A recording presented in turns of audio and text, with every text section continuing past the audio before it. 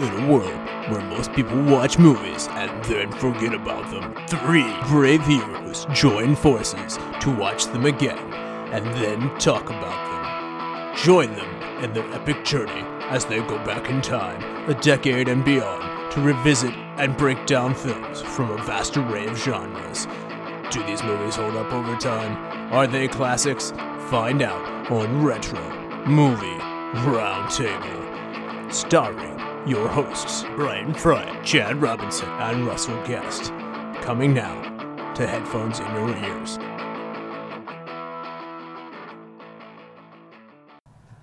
Welcome, all you lords, ladies, and knights of the Retro Movie Roundtable, the podcast where we watch movies, then talk about them. I am your host, Chad Robinson, replacing Russell Guest today because he got a girl pregnant. It was his wife. Congratulations to them and the newborn baby, but they need some time off. But the good news is, joining me today is my good friend and co-host, Brian Fry. Brian, say hi to everyone. Hello, everyone. Very good. And with us today, Brian, mutual friend, returning co-host, Josh Evans. Josh, how are you? I'm great. Glad to be here, guys. Right. And to remind you guys, when you last heard Josh, he's back by popular demand, The Never-Ending Story. Oh. I really enjoyed that episode. I wasn't on it, but that was a great one to listen to. So if you guys haven't checked it out yet, go back and download The Never-Ending Story. The Swamp of Sadness, that was some of my favorite commentary. I've been singing the songs ever since. So we're gonna get to know you, or for those that have heard that episode, we're gonna find out a little bit more about you, Josh. So we'll start off with an easy question. What was the last movie you saw? Well, the last movie I saw was I was scrolling through Hulu, and I stopped and watched a really interesting movie called The Man Who Killed Hitler and Then the Bigfoot. Oh, man. I own that. You own that? Yeah. I own that.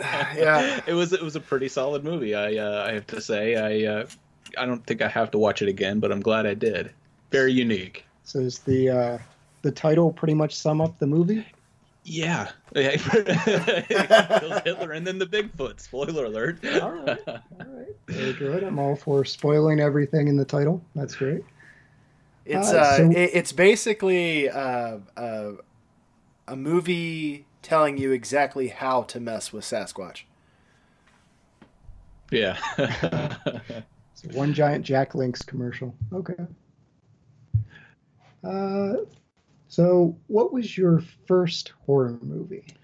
Well, the first one I remember watching, and the one that really messed me up as a kid, was actually Gremlins. Oh, I love Gremlins. I do too now. But it terrified me as a kid. It was Gremlins, and then I also was really terrified of Critters from the movie Critters. Oh, I love that one too. Yeah, I do now. And now I go back and I rewatch Gremlins around Christmas every year. Yes. But yeah, that's the first one I really remember watching. So what age were you when this messed you up? Because I have an ongoing debate with my wife of when it's appropriate to show my 3-year-old dog. It's 3. No, it's definitely not 3. I probably was maybe 5. I think it came out in '84, same year I was born. So I was probably 5 or 6. But I remember for a few years I slept with the covers around the edge of the bed because I thought that they were underneath there. Oh, so no blenders or anything for you. Okay. Yeah. All right. Well, that's a good one. I love Critters as well. Check that out.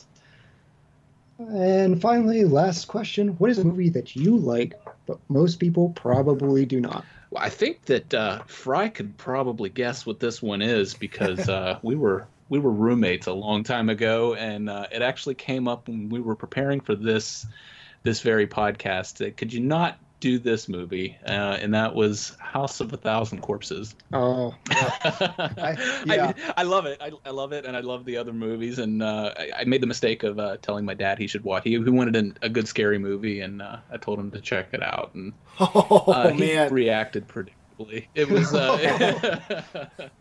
but yeah, I like it. It's different. It's unique, and that's the one. And I like the follow-ups too.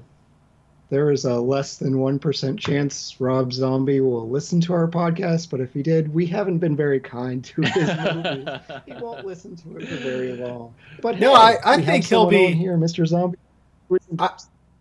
I feel like it would be very complimentary to him to hear that all I wanted to do after watching that movie was go to church. I think he would take that. I think as that's a what he was compliment. going. Yeah. Yeah. And The Devil's Rejects, that was pretty good too. And its own, it's exactly what it wants to be. There's a lot of people after Sid Haig's death that are going and checking out Captain Spaulding. Yeah, one of the greatest characters he came up with. Like, Captain Spaulding was amazing. He didn't really hook me with one until Lords of Salem. Yeah. They had another one that's on, I think it's either on Amazon or Hulu, and the name's escaping me right now, but it was pretty solid. I watched it recently.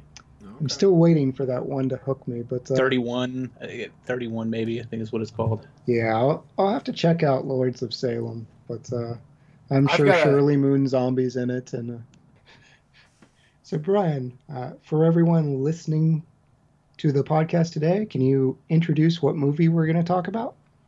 Yeah, so we are going to do the movie Drag Me to Hell, circa 2009. It grossed $42,100,625, and it placed 72nd in the box office that year.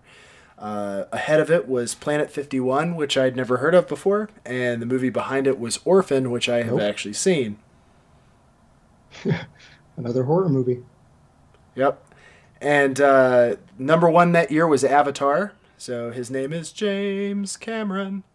IMDb rating was 3.5, and critics on the tomato meter gave it a 92. Audience a score of 62. Yeah, that's quite a disparity that the critics love this one so much more. I find that a little odd. It was also weird that this was coming off of Sam Raimi's dumpster fire that was Spider-Man 3. Yeah, I feel like he almost celebrated getting out of that franchise. Like, well, apparently he already had this one written and like ready to go after Army of Darkness, and wanted to get through all of the Spider-Man movies. Yeah, get through making all that money. Yeah. And go back to making schlock horror. Right, so I suggest he sticks to what he's good at. Yeah, this is what I love. So Josh, have you seen this movie before? I have. I actually own maybe half a dozen DVDs, and this is one of them. I saw it in theaters, I believe, when it came out, and probably bought it shortly after it came out. But it's something I hadn't revisited in a few years, so I was pretty excited to go back and see it. Very cool. And Brian, had you seen this movie before? I had not. I had heard a lot about it. People have been saying, oh, you need to watch that for a long time. And I finally broke down. I was waiting for it to be on like a streaming service or something. And I finally broke down and bought it on Blu-ray last week. In celebration of this. With the title like Drag Me to Hell, what were your guys' expectations? I was excited to come back to it. Like I said, I'd seen it before.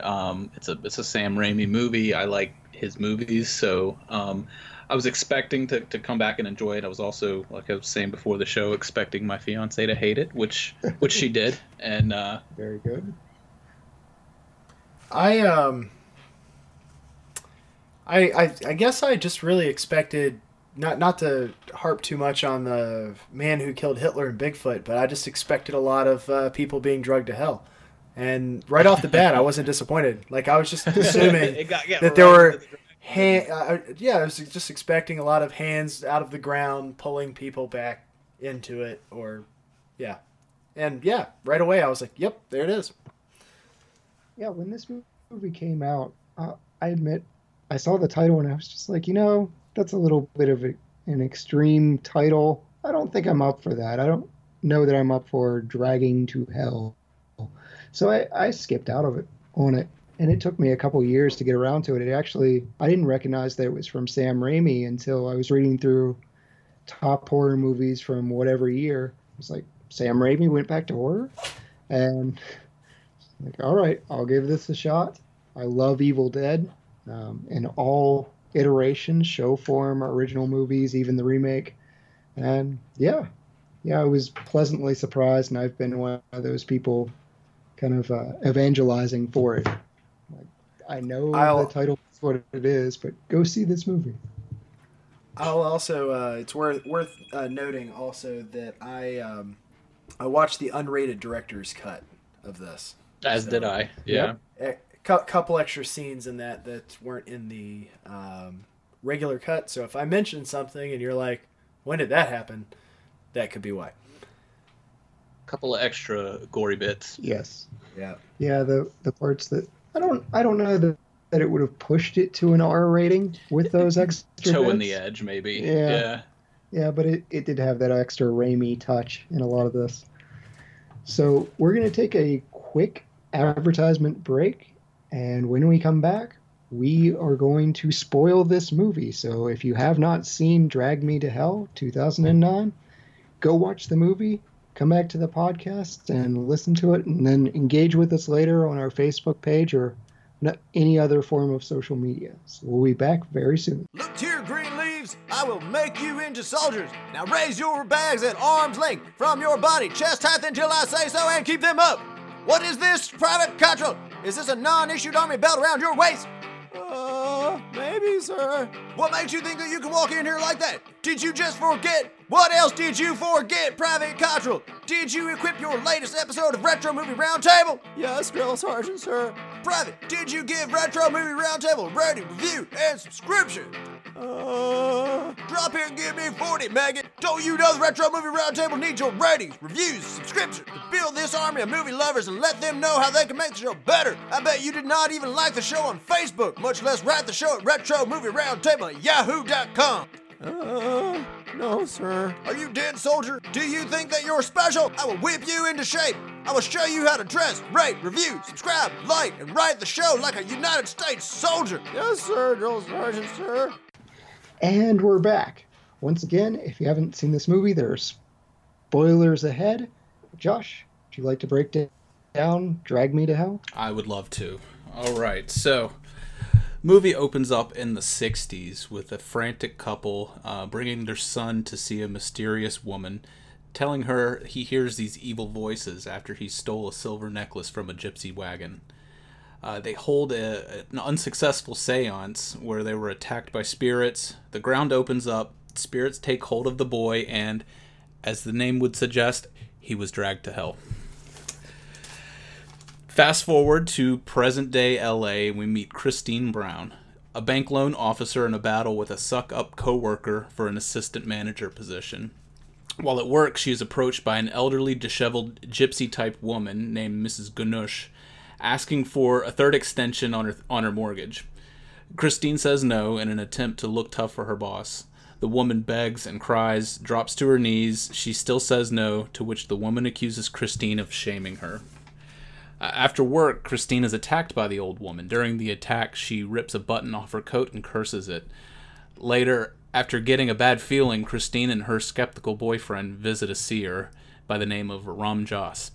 He tells her that she is being haunted by a dark spirit. Later that night, she is attacked by that spirit. The next day, she goes to Mrs. Ganush's house in an attempt to beg for her forgiveness, only to discover that she has died, and they were having a gypsy funeral for her. Christine returns to Ram Dass, who explains the spirit is actually a demon called the Lamia, and that she will be tormented for 3 days until she is dragged to hell. He suggests that a sacrifice may appease it.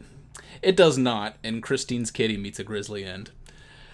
Her only other option is to enlist the help of Sandina, the lady from the opening scene of the movie, and only after she pays her $10,000. Again, as in the beginning of the movie, the seance does not go well. Finds the demon inhabiting the bodies of a couple of the group that were there and a goat.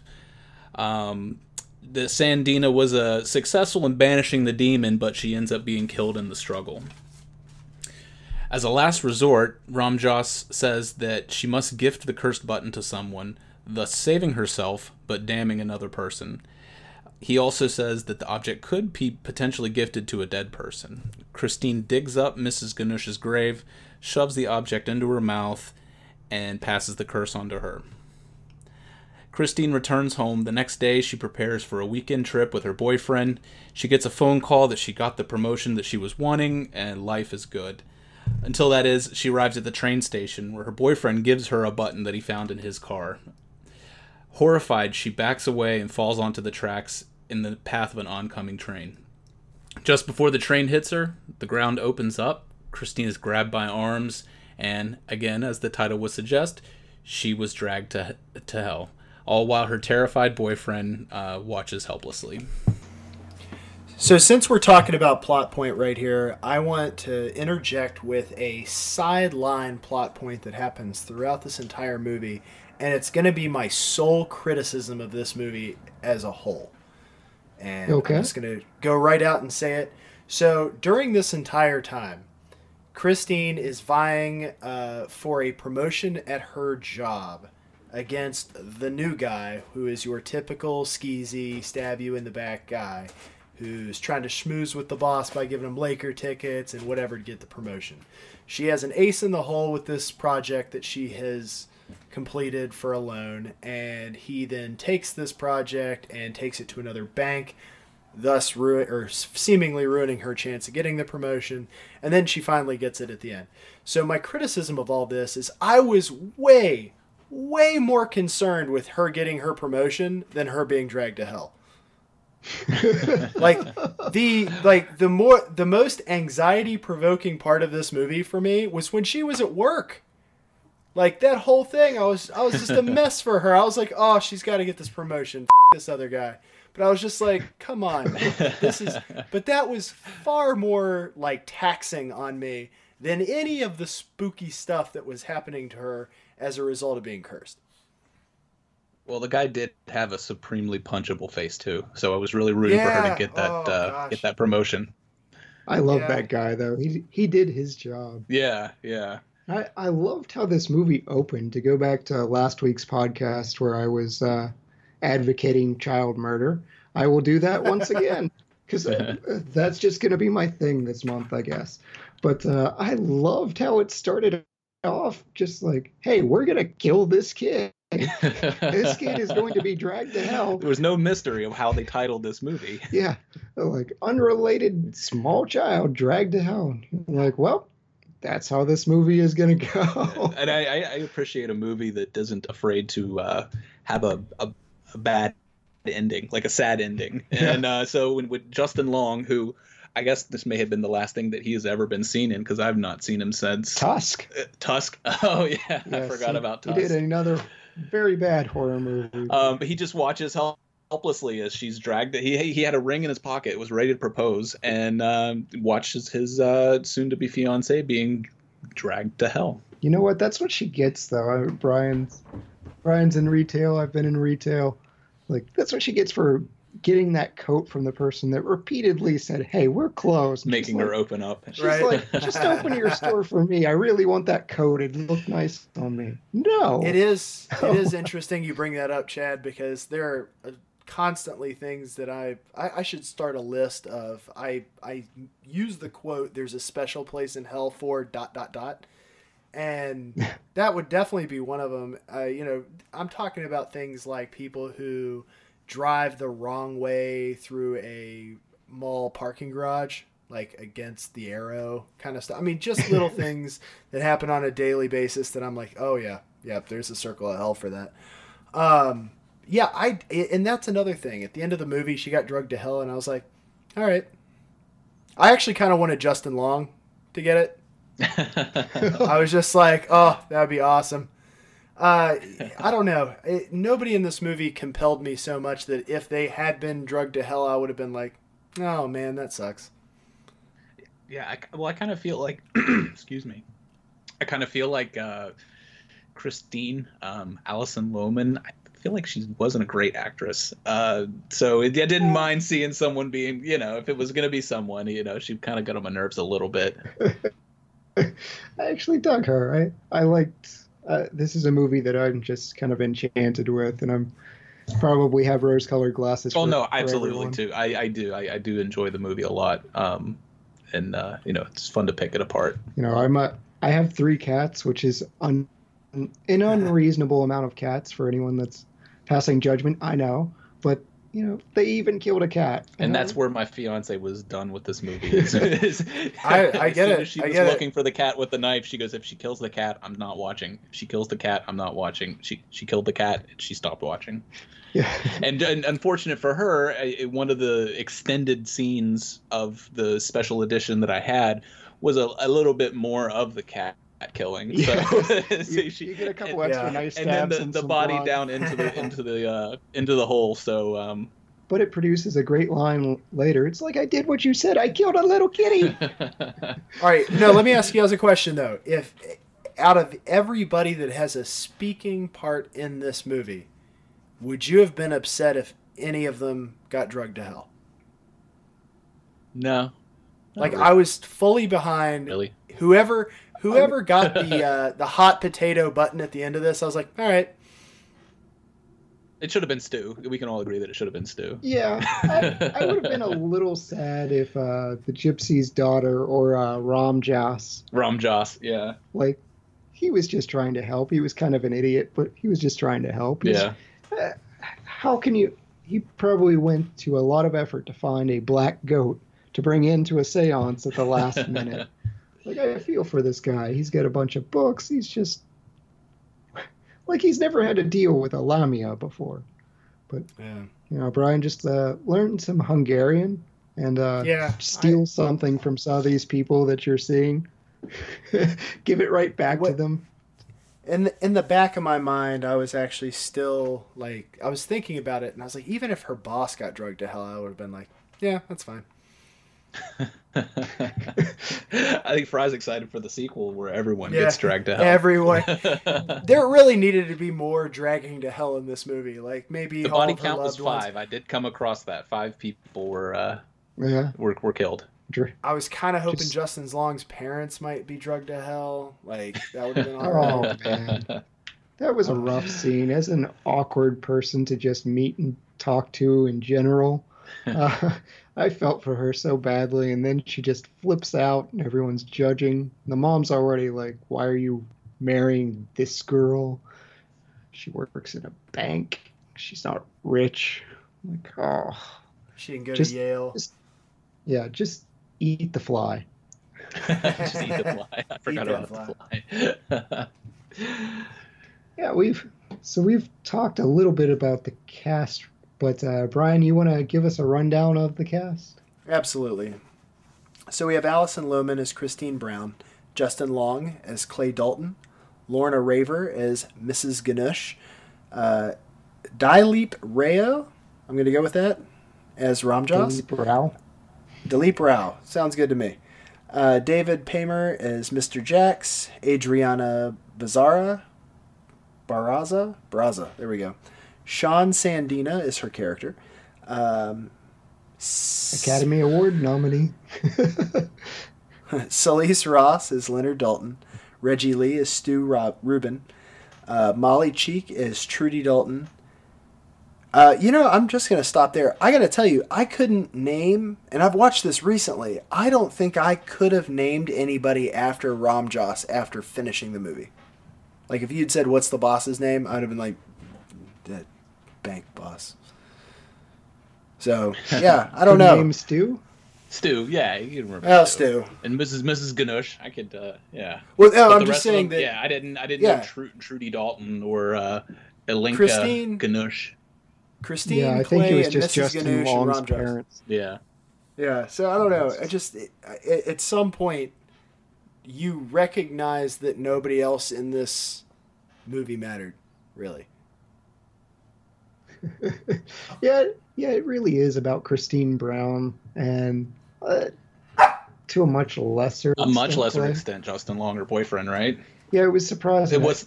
Yeah, I agree. I feel like he was a bigger name than what his role was in this movie. I mean, he'd been in Jeepers Creepers. Accepted was before this movie. He was Mr. Mac. So one of the fun things is he's always using Apple products because he was their spokesperson. Right. But yeah, he did not have much of a part in this. And Ellen Page was actually originally cast as Christine, but she dropped out to star in Whiplash. Actually I seen would've been- Whiplash. I Is it the enjoyed roller it. derby interested movie? in that. Yes. Okay. When was Live Free or Die Hard? Would- Was that was before this, right? I think so. Would you guys have liked Ellen Page to replace Alison Lohman? I think so. Yeah, we're getting a little ahead of ourselves with replacing someone in the Okay. cast. right. But that no, I would have liked that. Like I didn't hate the girl that played Christine. I just I think her acting ability was a little questionable. Well, let me Brian? put it to you guys Did you this see- way. yeah, Ellen? I'd totally be behind that. But that's what a lot of these superlatives and stuff toward the end of this movie were difficult for me because, and I don't really mean this as a criticism. This movie was what it was, but really any of them could have been interchanged with anybody else, and this movie still would have been what it was. You know what I mean? Like, unless they got someone who really, I feel like tanked it. I feel like Mrs. Ganush was probably that was probably a solid casting. Yeah, Mrs. Ganush. She's Ganush. Yeah, she was. I think she was very very good at that role she was playing. And that's crazy because she moved to Hollywood in her 60s and basically didn't know what she was reading for. When she got this part, she just said, "Oh boy." She had just read for the bank scene, and it was like little old lady goes to bank to try and prevent banker from foreclosing on her, and that's what she read. And when she got the actual script, She hired a Hungarian dialect coach. I remember reading, and yeah, so she got a late start. So if you don't recognize that name, you're not alone. She was doing like Broadway and things like that before, and just decided late in life, hey, I'm gonna go give Hollywood a try. And thank goodness she did, because she was wonderful in this movie. Okay. And for Sam Raimi fans out there, if you're wondering, he tends to cast Bruce Campbell in everything. I can't think of any other movies of Sam Raimi's off the top of my head that Bruce isn't in, except for this one. I don't think there are any other ones. Yeah, and Bruce had a scheduling conflict, so It was a Burn Notice, wasn't it? Yep. Yeah. Yeah, which was a fun show, but he could not get into this film, and Sam didn't want to delay production, so no Bruce Campbell. For those Who would have he have been in this? Like her boss? We might talk about that a little bit later. Yeah. But right now, what we are going to talk about is the film's creation. So this film was produced by Robert Tappert and Grant Curtis. These are old friends of Sam Raimi. Tappert worked with Sam on Evil Dead, and Grant Curtis worked on the Spider-Man series. It was directed, like we said, by Sam Raimi, famous for, again, Evil Dead, Spider-Man. His style is Distinct. yeah, it is. It's You always knew you were watching a Sam Raimi movie. Can go from a creepy, like scary type of scene to an anvil falling on someone's head with the sound effects and the eyeballs gushing out. It's there's very always an eyeball in someone's mouth. yeah, there is, and very very distinct style that Raimi has, and it really harkens back to the Evil Dead. Even the way they scream and fly around and everything was very Evil Dead, and it's one of the reasons I like this movie so much. Yeah, I just want to know who keeps an anvil in their storage area hooked up to a rope like that. What kind of person does It's that? better to have one and not need one than need one and not have one. Clearly. I mean, when you Oh, start, I just remember questioning thinking, Looney like, Tunes what? Anvils, it all falls apart. It was very Looney Gosh. Tunes, but I'm glad it was there. I mean, Evil Dead 2 had a dancing skeleton outside. Mm-hmm. He cut off his arm and attached a chainsaw. Like, these are all necessary things for Sam Raimi. For those that just know him from the original Spider-Man franchise, that's not... That's not really his style. Yeah. Yeah, he has a love for gore. He really does. But it's always... as gory as it is, it's always in good fun. There's always an undercut of zaniness to the gore. Yeah, when she's sound effects, like screaming, like just it's kind of funny. Yeah, the Lamia is creepy, but when he gets into the room and starts tossing around, it was violent, but at the same time, he kind of made that light. I don't know how. A horror movie that you smile at a lot. This person's gonna die! Yay! Brian, how you've seen some of Raimi's other works? How do you think that this compares to maybe the Evil Dead? Evil Dead and Darkman, I'm big fans or a big fan of. I liked Quick and the Dead, The Gift. He's one of those up and down directors for me. Anybody associated with those Spider-Man movies it's a rough sell for me at this point. Just because as I've noted many times, Tobey Maguire's not one of my favorite people. Those movies are not anywhere, like, they're just bottom bucket movies for me. So I truly believe or mean it when I say it. He needs to stick with these horror movies. Yeah, that's fair. I definitely prefer him in the horror movie role. But for those listening, Brian has a personal vendetta. Yeah, he's really mad about those Spider-Man movies and Tobey Maguire. Yeah, I think it's almost all Spider-Man movies. Are you okay with Tom Holland now? Is it Tobey Maguire or is it? It's Tobey Maguire. I was gonna say, do you have his face on a dartboard or something like that? No, it's not that bad. It's not like, you just throw hatchets at him. You got one of those likenesses, the cardboard likenesses from a movie theater. You're just chucking hatchets. No, it's nothing like that. I'm just not a fan of his. It's nothing to do with really him. I don't think he's a bad actor. He's just not my cup of tea. I would say that the execution on those Spider-Man movies wasn't my favorite. The casting was definitely not my favorite. And I kind of had an eyebrow up when they were being made based on the fact that it was Sam Raimi doing them. And I was like, okay, well, I guess you got to branch out somewhere. And then by the end of it, I was like, oh, God. Like, well, he needed to make his money, rough. And I'm sure he did. Yeah. So anyway, I don't blame him for that. And I liked both of the follow-up Spider-Man iterations. Andrew Garfield went a long way of healing some of those wounds, and then I absolutely love Tom Holland. Yeah, I've been a big fan of Tom Holland's. As far as Sam Raimi's storytelling, though, Josh, what do you feel is Sam Raimi's storytelling style? I think what you were saying, or what you have here about there is some genuine respect for the character, but man, he beats the crap out of him. Like, he really does. He puts him through a lot. He puts him through a lot of emotional ranges there. But like I said, there's the highs and the lows, and the scary and the funny, and I kind of respect and enjoy the balance there between the two different styles. Brian, what do you think about Raimi's storytelling? As far as his horror movies go, I really agree with most of what you guys have said about him being, almost whimsical with a lot of it. And it is funny. Like, the gore pieces specifically are Looney Tune-esque.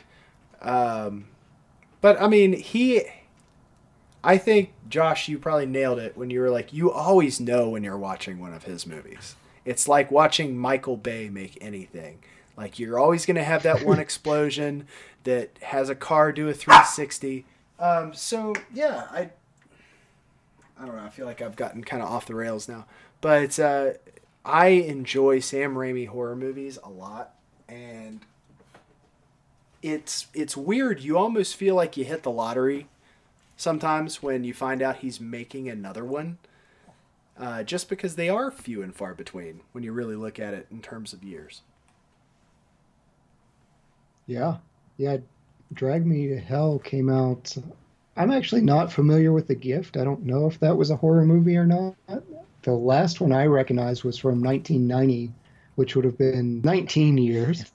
And I never saw Oz the great and powerful. So I don't know That if his trademark style kind of follows suit with that one. that was a James Franco movie, wasn't it? Yeah, I think so. Yeah, that Brian has his issues with Tobey Maguire. I've got mine with James. But James Franco? Yes. I don't think I hate anybody like that. I don't like your face, sir. I'm sure he's fine. I did like the interview, so I'll give him that. As far as cinematography goes, I really actually enjoyed a lot that went on in this movie. I thought there were great shots, particularly in the cemetery, the graveyard sequence. The graveyard sequence was awesome. Yeah, I watched actually some of the special features, and I watched how they made the graveyard sequence. Yeah, that it was really so cool. It was really neat. They had to go through this whole. It wasn't in a graveyard. Obviously, there was just like this trapezoid-shaped metal box that they had her in, and they had to. I think they ended up using spa mud to get the right consistency, but it was like a trial and error process there in the beginning to trying to find the right consistency of the mud. So I thought it was super interesting and a very memorable sequence. I also the one of the scenes. One of my favorite scenes in the movie was when the Lamia kind of first shows up, and it's like in the middle of the day, and he's kind of walking around, and nothing really happens. But like I think with the shots that they had there, it made it extra spooky, which was kind of odd because it was so like middle of the day and bright out. Like I never really seen it like that, but it was very effective. When he's running around the house. Yeah. That shadow was very creepy. Mm-hmm. I mean, this movie does have instances where it's actually scary. Yeah, you have a lot of fun and you laugh and there's some zany gore, but when the Lamia is coming up the stairs and you hear those hooves and you see the shadow, yeah, like or the when she creepy. comes home and when she's first attacked by the Lamia, before she really knew what was going on, it was a pretty terrifying scene. Yeah, she gets kind of knocked thrown over. around the kitchen and everything. Yeah, I feel like part of his style is dingy and dirty. Like he has to get everyone just absolutely filthy. Back to what you guys have both talked about, of kind of putting his actors through an ordeal. Like there's, you mentioned the mud. Alison Lohman was allergic to whatever synthetic. It broke out into hives. You must have watched Yeah. the same one I did. Yeah, so she actually did. It was real mud, and I appreciate that from her. Like, she's getting doused in real mud. There's nothing you can do. This was a very dirty shot, and that graveyard setup was so cool. With it was like a little box that they set up and angled just right. It was impressive to see Had the water movie. falling into it the whole time. Yeah. So that's the only part of this that I took umbrage on in terms of, like, she dug the whole hole, opens it up, has a fight with a dead body, and I think it was raining the entire time, but only when she goes to climb out does she get a deluge of mud. You know Totally what I mean? unrealistic. No, I didn't notice that. No. Okay. I was just like sitting there like, why is it pouring mud on her now? Like, what changed? It I was don't know. the last laugh from Yeah, Mrs. exactly. Ganish. So I suppose Who that falls ate into a our next nickel? category of editing. Brian has some editing with the graveyard sequence here. I mean, there's just a couple things. But again, if you're trying just to be entertained by a Sam Raimi horror movie, it doesn't matter. Like, none of this is Yeah, really I thought it was important. all nice and entertaining. I didn't ever really feel bored watching it. Like I was, as far as the flow of everything went, I thought it was really paced nicely. I was going to say, stuff like that, little nitpicky things, when I see something and recognize it, and then I start to think, well, why did they do that? I always have a flashback to our friend Chris Shreve in Lord of the Rings. Oh, gosh. Where they're reforging Narsil, and he's sitting there, and he audibly says, "You can't reforge steel like that." and so anytime I nitpick something like that, I always think about that, and I'm like, all right, shut up, Brian. I don't think it was meant. It wasn't really going for realism in this movie, so Right. I'll overlook some things like that. Exactly. Yeah, as far as this goes, it was a short 90 minutes and Easy watch, like never really felt easy boring. watch. yeah, I agree. You get moved from set piece to set piece, Mm-hmm. and there's always something going on. whether it's funny and then horrifying or a little bit of both. But yeah, it's there's really well paced and smooth for me. I actually had a breakthrough since the last podcast where we discussed horror movies. I had mentioned that Jess will no longer watch horror movies with me. Like less than 24 hours after that podcast, she watched As Above, So Below with me, and I was like in my head just signaling touchdown the entire time. I was like, yes, we're turning a corner. That is an intense one to get someone to jump into. Like I would think Gremlins would be an entry point. I'm working like, on she it. dug I have it. plans because She Karen dug it. does not like horror movies either, and I have plans on having her watch Gremlins with me this year. It's a good choice. So what did Jessica think of it? Oh, no, she was really into it. And that just, I really think that as a horror movie enthusiast, and she used to like going to see those movies with me prior to The Ring, I really think that you can step on the wrong landmine when it comes to these, and it can put you off for a while. And in this case, it put her off for like 15 Well, you mean years. like me telling my dad that he should watch House of a Thousand Corpses? And I don't think he'll take a movie recommendation from you ever again for anything. He could be like, Josh, what's a good rom-com? And he'll be like, I can't trust you. I could hear my stepmom in the background just like, it was nasty. She was right. It's like if somebody asks you, hey, Josh, can I get a good romance movie? And you're like, yeah, you should totally watch Boogie Nights. Oh no! Like that's the level of suggestion disparity from what he was really asking for to what he received.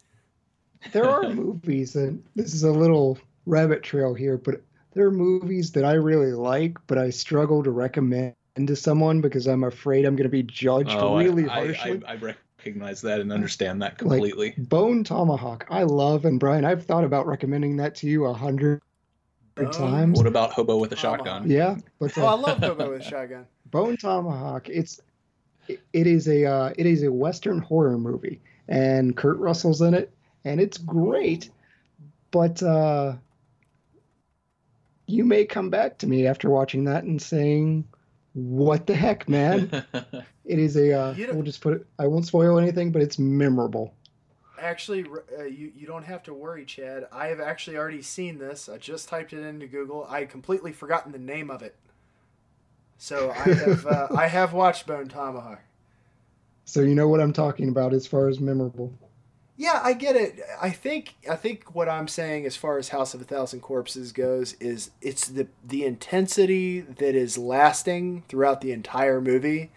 Plus, it's worth noting for sure. Yeah, it's a really exhausting movie, and it's also worth noting that we had picked up some really, really awful malt liquor to drink. I was going to say we were probably fairly drunk because we were in undergrad living together watching it at the time. Yeah, and I had picked up. I still remember the name of this. A little woozy watching it. Yeah. Well, I still remember the name of this because it was so bad. But while we were watching this movie, I was drinking this bottle of Wild Irish Rose, and it was a malt wine something or other from Maris's. And I just think the combination of the two upset me for a really long time.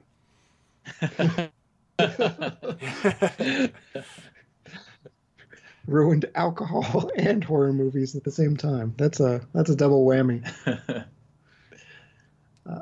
So as far as set design, I think Josh mentioned it. It's pretty much present day Los Angeles.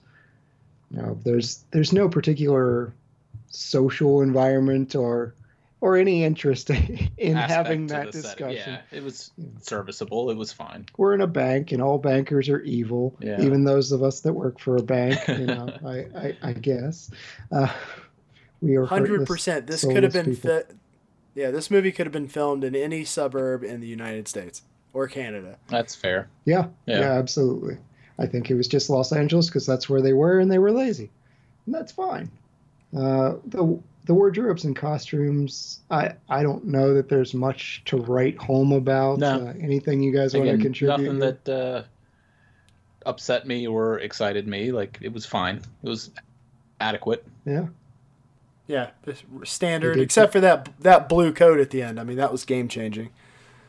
Oh yeah, yeah. I've actually purchased one like that for Sarah, so I did appreciate that. I was like, yes, it's a nice coat. Not worth opening in the store for a random lady, but it's a nice coat. So good on them for that pea coat. What I do want to talk about is the special effects and the lighting.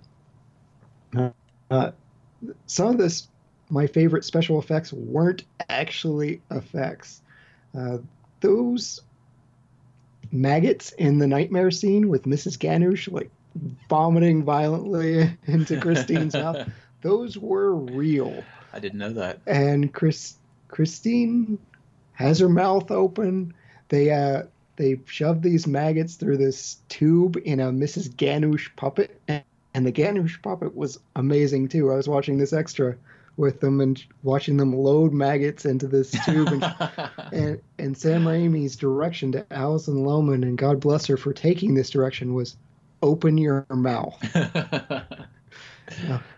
I don't know how much she was paid. I'm sure it's public, but I don't know that it was enough to take that direction. Like, she had a good career at this point.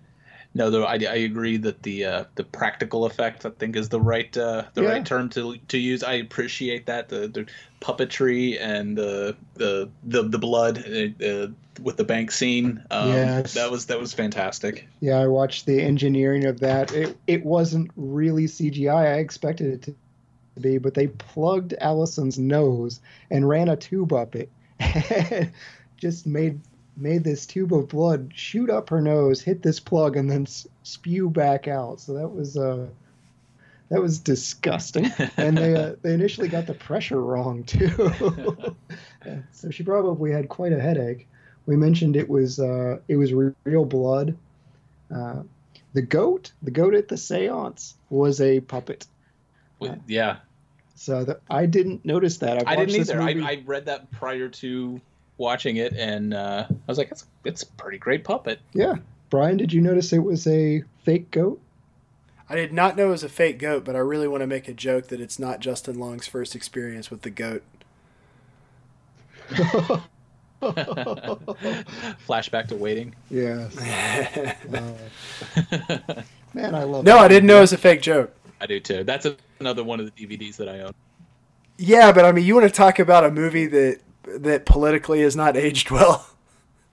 No. Yeah, that's just one big Me Too movie. Yeah. There's someone that worked in as a waiter. Yeah, that was a big Me Too watched industry. It recently. Yeah. I've watched it recently, and I just remember being like, oh, this movie would get massacred today.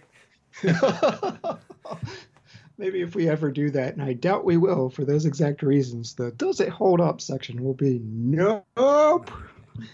Hard no. For the soundtrack and score, I'll ask you guys, was this a typical horror movie fare of background music, or did anything stand out to you? I can't really recall much that stood out to me. That being said, I didn't think it was bad. It's orchestral mostly from what I recall. Yeah. I have a micro criticism on this. Not that it's a big deal, and he may have actually been going for this, but I felt like the music and the sound effects were a little bit too leading. I felt like you always knew when the surprise or the whatever was supposed to make you jump, you always knew when it was coming. One, by the cinematography, because he always zoomed in on her face really close right before it happened, and the music cuts. So yeah. I feel like he telegraphed the surprises a little too much to the point where they weren't as surprising. That's fair criticism. When things like Mrs. Ganush's handkerchief lands on the car, I guess the music does cut out. I could have happens at her house too. Yeah, I could have gone for a little bit more zany music or something whenever they're having the car fight scene. Like I wanted her radio to kick into something that just would have made it upped it to 11. I mean, that was already a great fight. They're hitting each other with actual staplers. The stapler, yeah, stapled her eye shut. And I love Lorna Raver. She just told Allison, hit me. Like, I want this to be real. Both of them really wanted it to be real. And Lorna was saying, hey, I was really sore, but we got a great shot. Like, all right, Allison saying, choke me. Lorna saying, hit me with a stapler.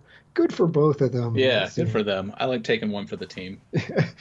You can't feel good if you're Allison, though, hitting, I don't know what she was at this point in time, but she was above 60. Yeah.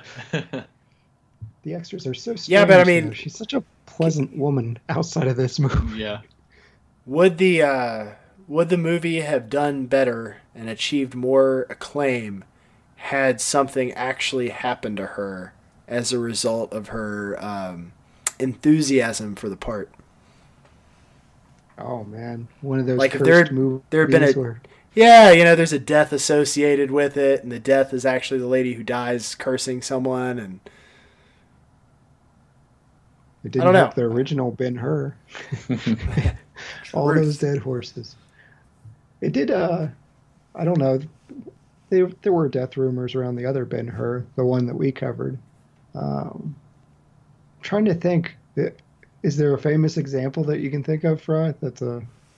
Oh, where someone died around... Well, I mean, Heath Ledger. I feel like... Yeah. I feel like Batman got a whole lot Brandon more press with his death. Yeah. Yes. Yeah, absolutely. Yes, the Corral. Yeah. That's another good one. So yeah, I do. I think you can actually get cult status almost guaranteed with a death. Well, I for one am glad Miss Raver. I'm glad she didn't die though. Yeah, I'm glad she survived this movie. She'll be around for the sequel if they ever make it, or do Evil Dead 2 and completely remake this and make it a very, very different story. Well, now it is time for our Look for This. This is where we share fun facts, bonus content, or trivia for things that we just couldn't get around to talking about in earlier segments. So we'll start with you, Josh.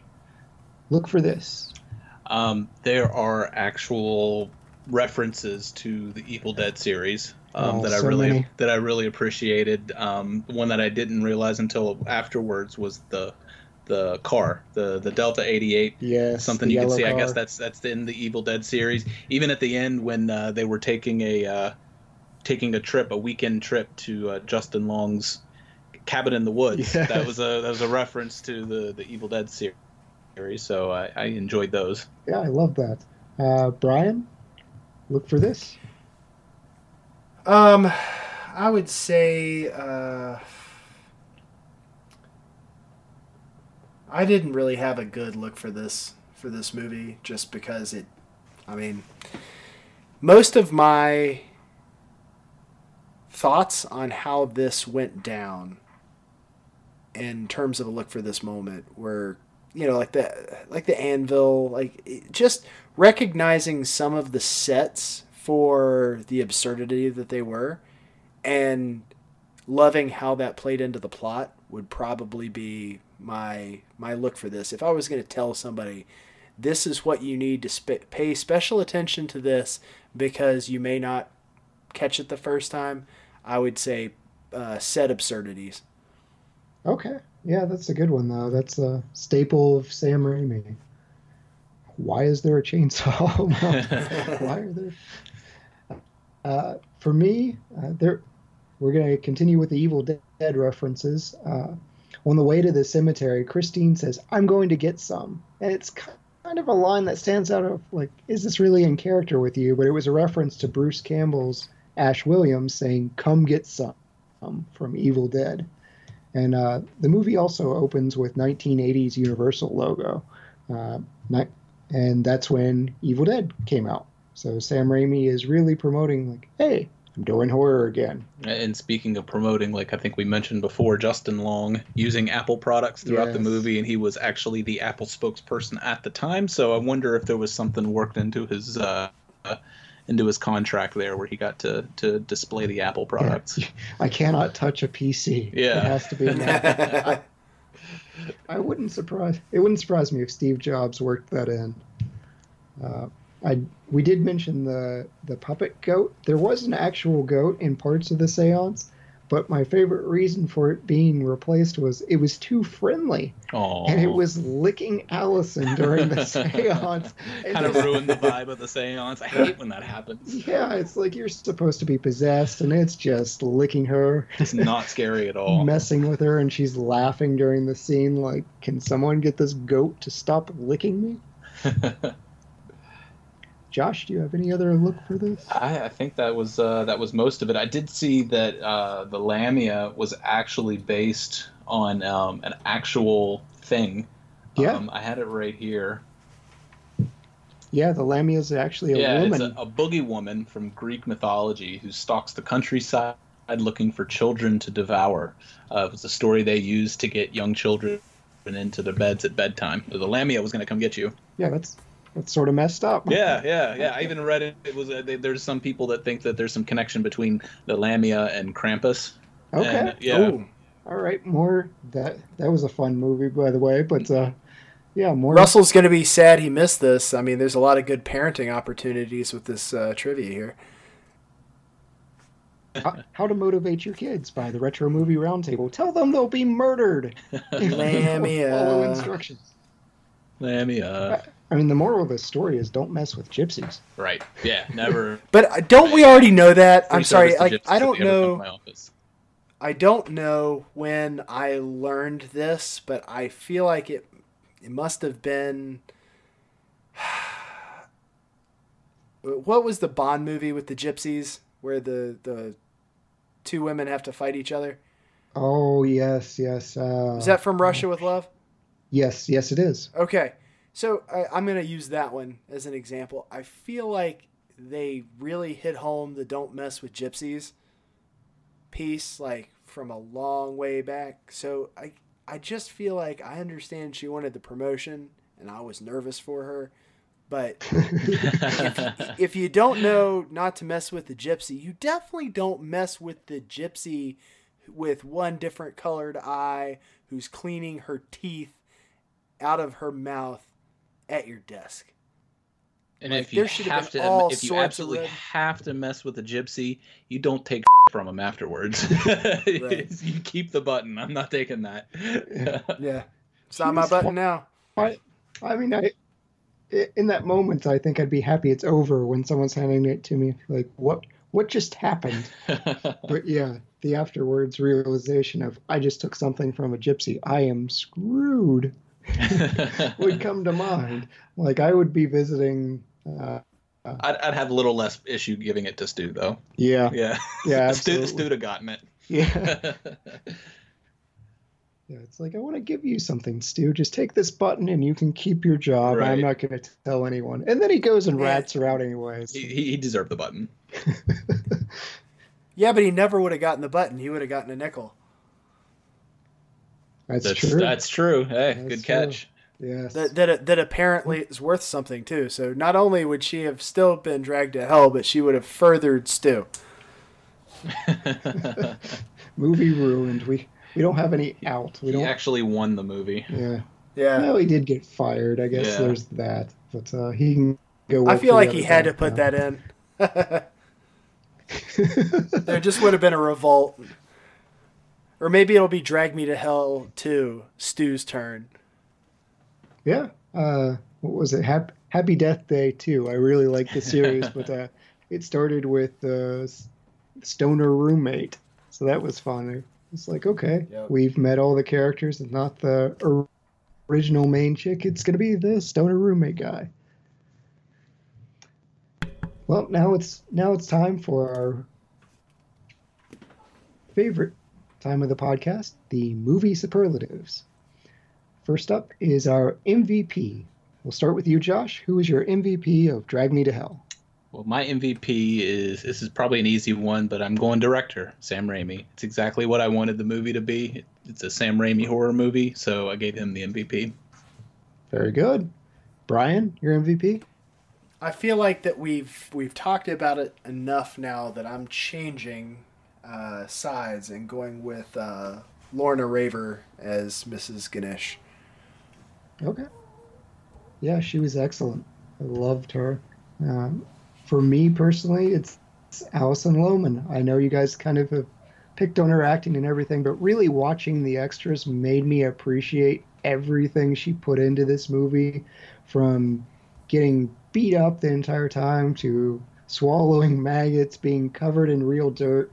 What she was put through just pushed it over for me. And I thought she was sweet, and it was fun watching her just turn to kitty murder. Killing her kitty.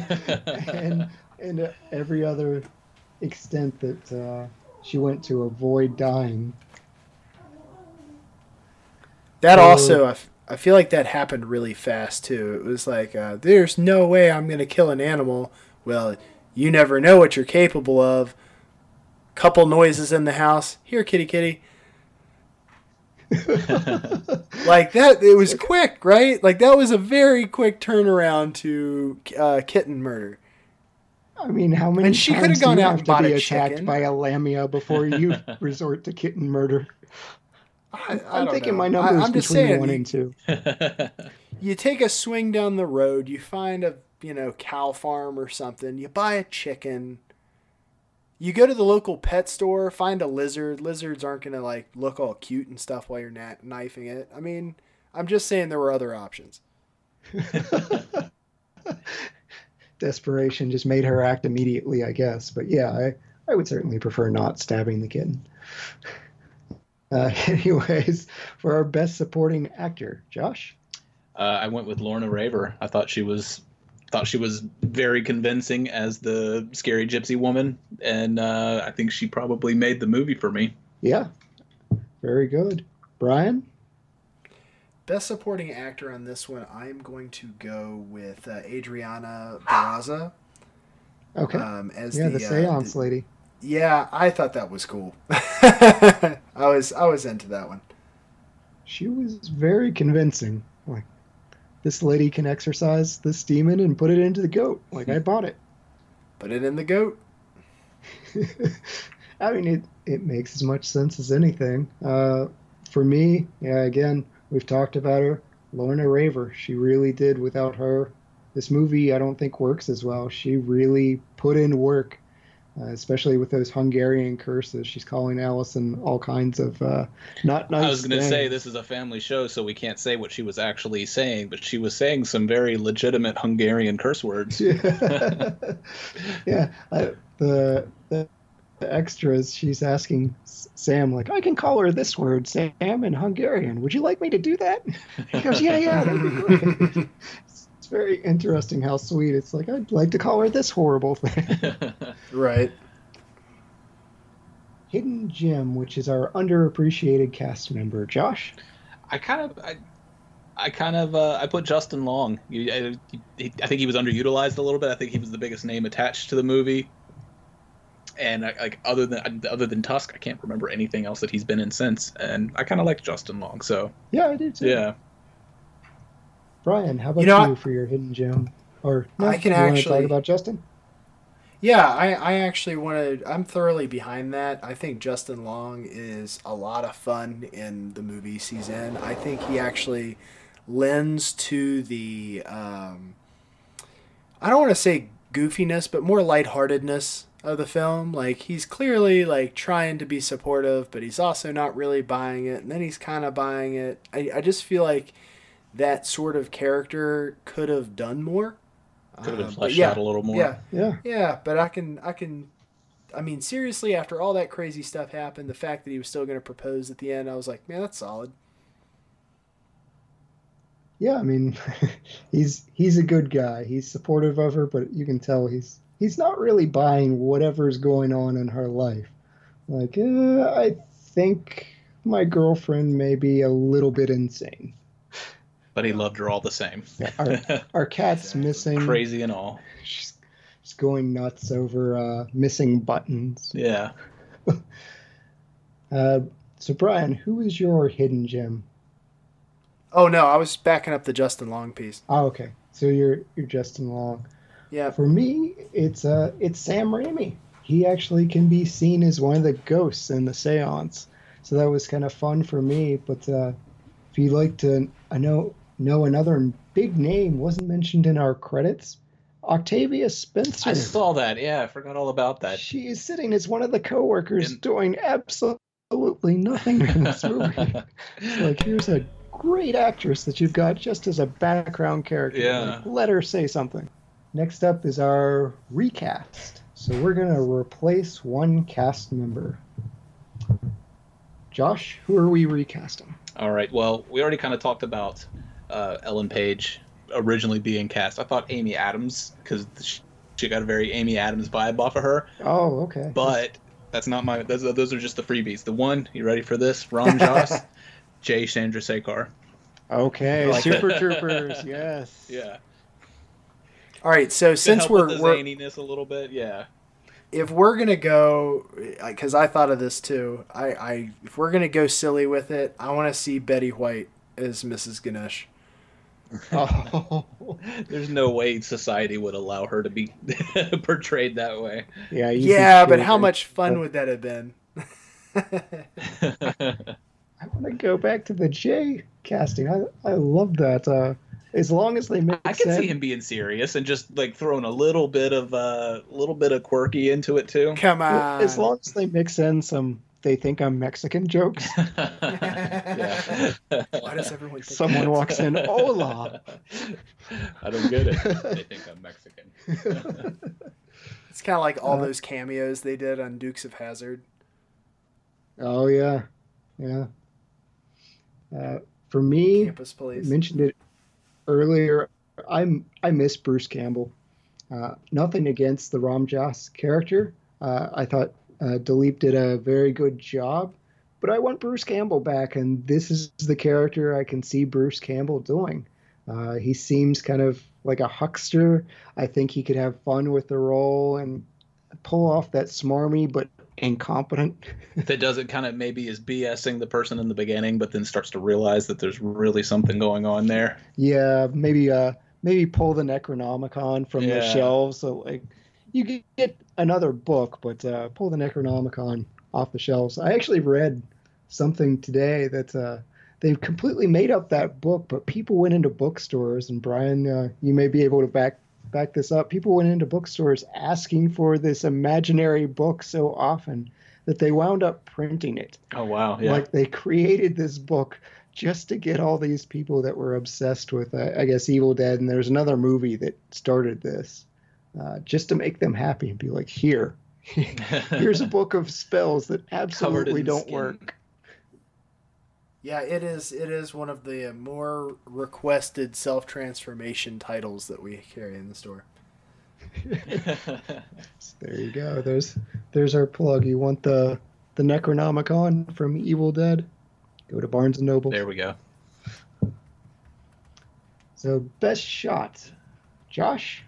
For me, it was, I mentioned before, the daytime haunting scene of the Lamia, where you see the hooves and everything when he's coming up the stairs, and you see the hooves stop like right behind the door. Yes. I thought that was a pretty spooky and powerful scene there. Yeah, absolutely. Brian, what's your best shot? I think it's her climbing out of the grave. Just the various aspects of the body floating up behind her, and then the cross coming down, and all of that was a lot of fun to watch. Yeah, that's terrifying with this dead gypsy woman floating up at you. Mm-hmm. Well, less terrifying when she's at the funeral and the casket just falls out of the over. Casket, yeah. Yeah. Mine was similar to yours, Brian. It's when she's returning the button, she's shoving it in her mouth, and you get this angled shot from the grave where it's pouring water and mud in, and you can see the sky. Just there's a lot going on with that shot, so I thought that was very, very cool. Best scene, Josh. Okay, this was an easy one for me. The shed scene. I took notes on what I was going to talk about, and the notes that I took was going to talk about for this scene. All it says is fist, anvil, and eyeballs. So she's in the shed trying to find things to pawn so she can pay the $10,000 to have the seance. And Mrs. Ganesh shows up like behind her, and they start fighting, and she punches her in the mouth, but goes about elbow deep into her face, into Christine's face. She backs away, and she's holding the ice skate, and she slices the rope where the anvil comes down, squirting her eyeballs out on Christine's face. So that was an easy one for me. And that is a fantastic one. I love that. And there's a little bit of extra blood in there. And the sound effects too were a little cartoonish, and you just kind of expect to hear a boing or something like that in the background. That was the one spot, like the CGI stood out to me as not working as well. It looked dated. Yeah, it looked dated. Everything else worked, but I was like, all right, I'm going to give this a pass. I laughed out loud, even though I've seen it. I watched that scene again, and I laughed out loud. I was like, that's ridiculous. I think any of the fight sequences between her and Mrs. Ganesh are probably collectively the best part of it. I was going to go with the car scene and the stapler, but yeah. Like, it's just, like, every time it happens, you're sitting there like, man, this is going to get weird. Yeah, that was the same for me. The car scene goes from scary when she's practically slithering under the car to smashing the window with a cinder block, and then it kind of turns to goofy of she's hitting her with a stapler. So you get a little stapling her eye shut. Yeah. You get a little bit of everything, and knowing that both actresses didn't really use stunt doubles, it's just them wailing on each other, that made it a whole lot better for me. So change one thing. I don't really want to change much about this movie. I thought it was exactly what it wanted to be. If I had to, like, twist my arm, change one thing, it would be to add Bruce Campbell somewhere. Yeah. That's a big one for me too. I would like Bruce to come back. Brian, I think it is what we all wanted.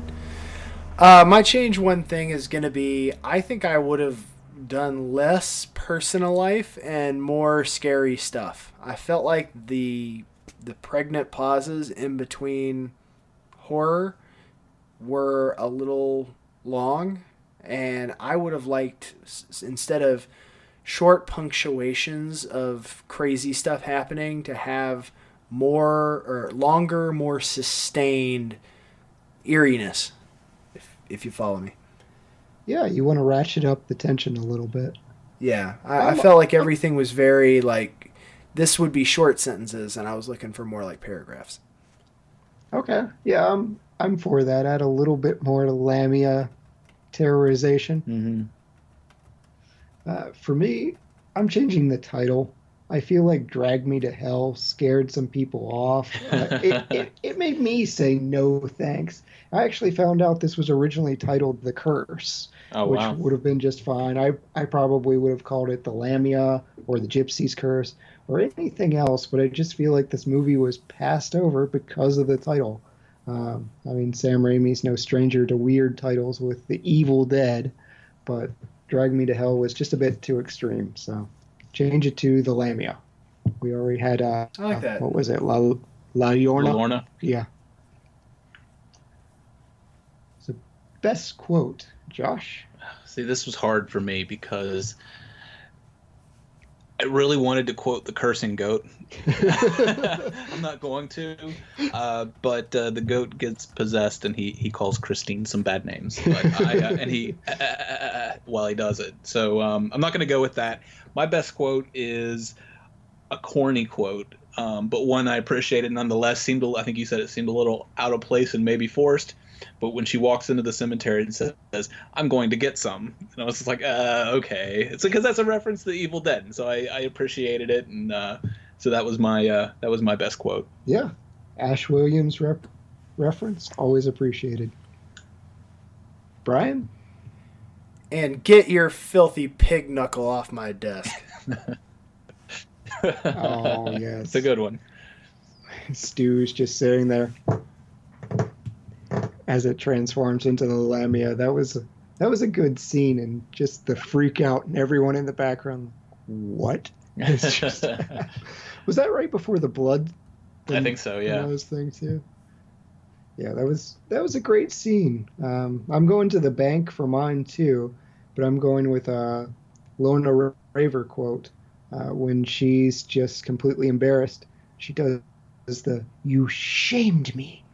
I begged you, and you shamed me." That was pretty good. That was probably I was the best serious quote of the movie. Yeah. I was sitting there like, oh no, you didn't. Oh, take it back, dude. She's a gypsy. Oh, this is trouble. Yeah, that's when you're like, you know what? Never mind. You can have the house. You can have the house. We're going to work out new terms for you. I mean, she did get new terms several times over. They did establish that. Right. But yeah. When old crazy lady is saying you shamed her. I'm sorry, old crazy lady. Yeah. It's like my bad. We'll work something out in the morning. Just come back. Go see Stu. Well, it's been a lot of fun. Now it's time for our guest plug. Josh, do you have a plug? Anything you'd like to plug? Besides being a horror movie enthusiast, I am also a chiropractor. Advanced Chiropractic of South Hills, Mount Lebanon Boulevard in Castle Shannon. So if you need any kind of realignment, I'm your guy. If you've been attacked by a lamia recently? If you've been attacked by a lamia or pulled a muscle stabbing your cat, I have the techniques that can help you out. Now, don't come to see me if you stabbed your cat. I'm joking. Retro Movie Roundtable does not endorse stabbing cats or any other form of animal. He also does not accept curse buttons as forms of payment. Curse buttons are not acceptable forms of payment. I'll bill your insurance. Right, very good. Go see Josh Evans. Now it's time for our rating and our recommendation. We'll start with you, Josh, as our guest. What do you give Drag Me to Hell? We're going 4 stars. 4 stars. 4 stars. I like this movie a lot, and it won't go down in history as one of the greatest horror movies of all time. I've got no, I know that's not going to be the case, but as I've said a few times before, it's exactly what it wanted to be. It's what I wanted it to be, and I wish there would be more like that. Yeah. Brian, you've never seen this movie before, walking in with a fresh perspective. What do you give Drag Me to Hell? I'm going to give it 3 stars, and that's not out of any disrespect to it. It is what it is. It's a very serviceable shock horror movie. It follows in line with Raimi's vision for his films, but it didn't wow me either. So yeah, I feel like 3 stars, and this is one of those movies I'd probably revisit maybe every other Halloween. Like, it's not my go-to, but it's once I forget it a little bit, it'll be oh yeah, I remember that. Let's watch it again.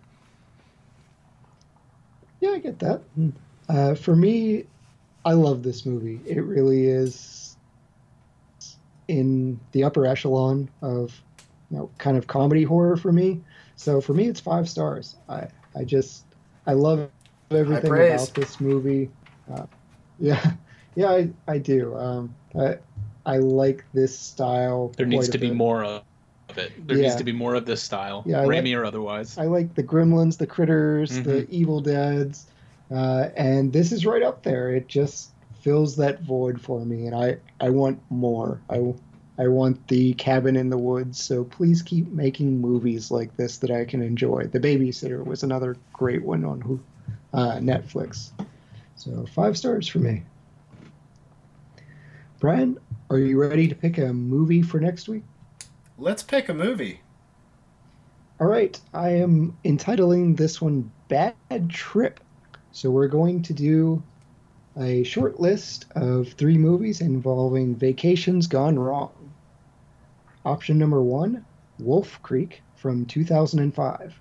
3 backpackers stranded in the Australian outback are plunged in a hellish nightmare of insufferable torture by a sadistic psychopathic local. Sounds intense. Option 2 is The Shining from 1980. A family heads to an isolated hotel for the winter where a sinister presence influences the father into violence, while his psychic son sees horrific forebodings from both past and future. And option number 3, talked about it a lot, The Evil Dead from 1981. 5 friends travel to a cabin in the woods where they unknowingly release flesh-possessing demons. My favorite kind of demons.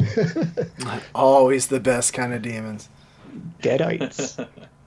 All right. Well, I mean, I think we got to do The Shining, right? It's just it calls to Upper us. echelon of horror. Yeah. I can't tell you how many times I've told Jess that I hope we have twins one day so I can use them to screw with our guests. Yes. Dude, I've got so many practical jokes. If we end up having twins, it's going to be epic. Anyway, I think we got to do 64 days a year. What's that? But that one day. I don't know. We got to do Shining, especially since the sequel's coming out soon. Really? There's a sequel to The Shining? Doctor Sleep? Doctor That Sleep. was called? Yeah. Yep. Okay. All right. Jack Torrance. I don't want to spoil it. I guess I won't spoil that. So Russell, We'll call this timeliness. Okay. All right. Very good. So look forward to that in our next week, The Shining from 1980. So thank you to Josh Evans for visiting with us today. Thank you. Happy to do it. It's fun to see you guys again. Yeah, absolutely. Thanks, again, if you enjoyed the podcast today, go check out Josh and the Never Ending Story. Him, Brian, and Russell do it, so you don't have to listen to me. And remember, all you lords, ladies, and knights of the Retro Movie Roundtable, we invite you to reach out to us. We want to hear from you. You can subscribe, rate, and review us on iTunes, Spotify, Stitcher, Google Play, or wherever else millennials get podcasts. Give us a 5-star rating on iTunes. That really helps out the show. Give us a good review. Give us a like on Facebook. We're starting to get more interaction, so that's always fun hearing what you like, what you don't like, whether you like the movie or not. Follow us on Twitter at movie_retro, or email us at retromovieroundtable@yahoo.com. As always, thank you for listening. Be good to each other, and watch more movies. Brian? Martini. Gin, not vodka, obviously. Stirred for 10 seconds while glancing at an unopened bottle of vermouth. Very good.